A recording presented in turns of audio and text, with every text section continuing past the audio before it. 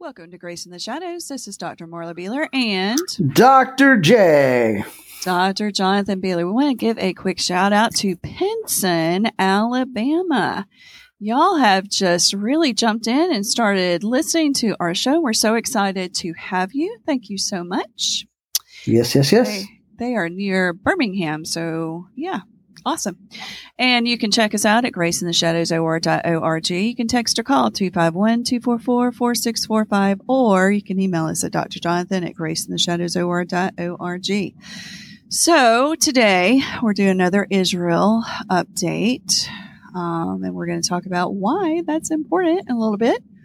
You want me to go ahead and share the news that I found? Okay. This was put out by NBC News about 27 or so minutes ago. So some really sad information. So pretty sensitive. At least 1,200 Israelis, including 165 soldiers, have been killed and more than 2,700 injured. At least 1,100 people in Gaza have been killed and 5,000 injured, overwhelming hospitals and morgues. Israeli fighter jets have struck 450 targets in northern Gaza in 24 hours, leaving the streets unrecognizable in some places. At least 22 Americans have been killed. At least 17 are unaccounted for. Canadian, French, and Thai nationals are also among those confirmed killed or missing, along with nationals from several countries in Latin America. Between 100 and 150 people are estimated to have been taken hostage. Hamas has threatened to kill them if Israel hits Gaza civilians without warning. More than 260,000 people have now been displaced in Gaza, and fears grow as Israel's ground forces gather near the border.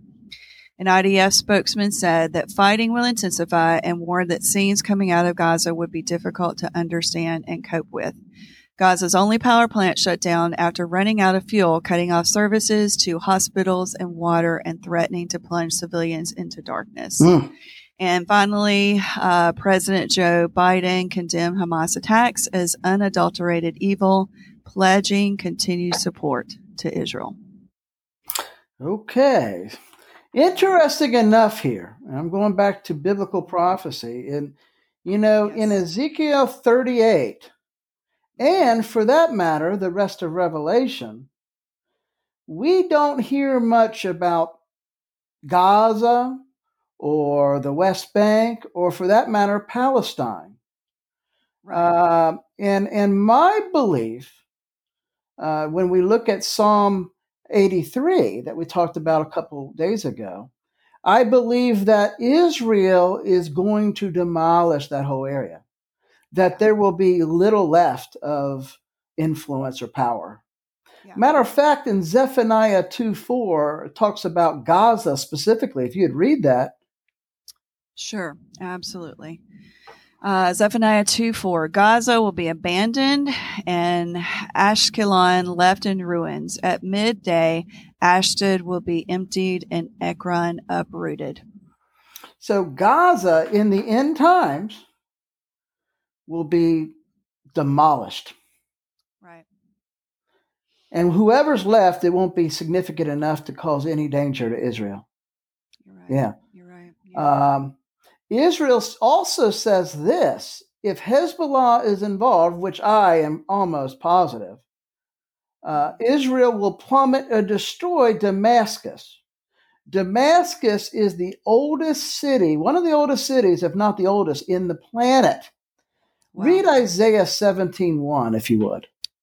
The burden of Damascus, behold, Damascus is taken away from being a city, and it shall be a ruinous heap. Yeah. So it says here in the end times, between Zephaniah and Isaiah, both of these cities, Gaza, the area, and Damascus, will be abolished. Yeah. And I think this is opening these up right now. As a matter of fact, some people may say, well, that happened in Isaiah's time. No, it never happened to Damascus. Damascus has always been one of the oldest cities and well architecture and all that. And so it has never been destroyed. But in the end times, it will be. And I think we're in the end times. I do too. Right now, Hamas is being hammered.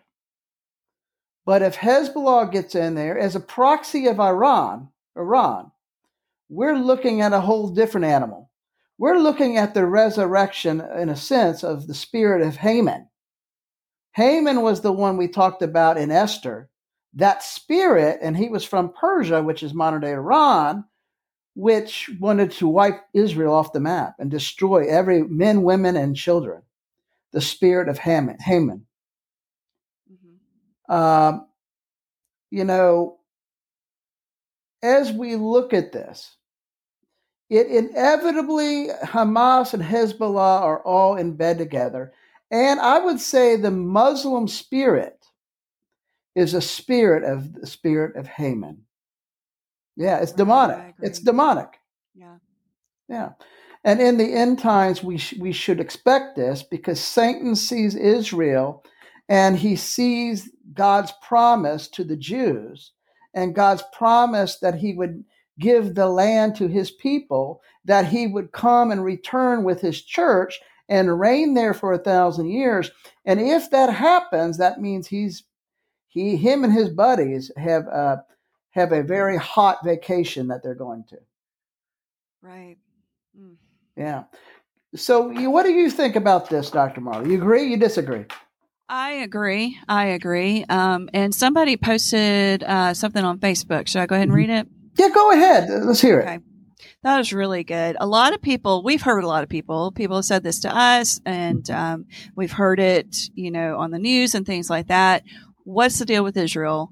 Why does Israel matter? So one of my Facebook friends posted this, so I thought it was good. Did you know that the time clock of the return of Jesus Christ isn't based on America's timeline? It's based on what is happening in Israel. Did you know Jesus wasn't a Christian? He was a Jew. He celebrated and kept the Jewish holy days and customs, as well as the feast of the Lord. He didn't come to eradicate the Torah and writing of the prophets' Old Testaments. He came to fulfill the prophecies that were written in them. When Jesus returns, he isn't returning to the United States.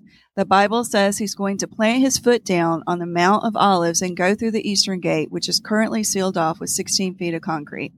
A cemetery was also placed in front of that gate because touching the dead makes a Jew considered unclean and unable to enter the temple, which is considered holy. The Word of God says he will return there, and from there he will rule and reign for 1,000 years. The final battle isn't going to be on U.S. soil. It's going to be in the Valley of Megiddo, which you talked about. Armageddon. Yep. Yeah. Mm-hmm. In Israel. The Bible says, as the nations wage war against Israel, Jesus will come and destroy his enemies with the breath of his mouth. 2 Thessalonians 2:8. God did not replace the Jews with Christians, as some believe. We are actually grafted in with them as you would graft a wild branch into an existing tree. We talked about that a couple of days ago. Romans 11. Mm-hmm. Right? The Word of God says, when you touch Israel, you touch the apple of God's eye. Zechariah 2:8. He that keeps Israel neither slumbers nor sleeps. The Lord is thy keeper. Psalm 121:4. I will bless those that bless you, and I will curse those that curse you. Genesis 12:3. We are all commanded to pray for the peace of Jerusalem in Psalm 122. Israel matters. Pray for Israel. That is dead on. You nailed it. Powerful. Yeah. Powerful. People have to get ready. This, I have family, friends, people out there. If you're lost, if you don't know Jesus, get to know him. Yeah. Repent, put your trust in Jesus, that he died for you. He was Jewish, died for your sin, and rose from the dead, and that he's coming back. And I believe it's going to be very soon that he's going to snatch his church. And people left behind, there's no guarantee you're going to survive or you're even going to accept Christ during that 7-year period. So do it now. Do it now. So please. Do it now. Yes. It's too long. Eternity's too long to be wrong. Right. Correct. All right. Well, we do appreciate you listening to these podcasts about Israel.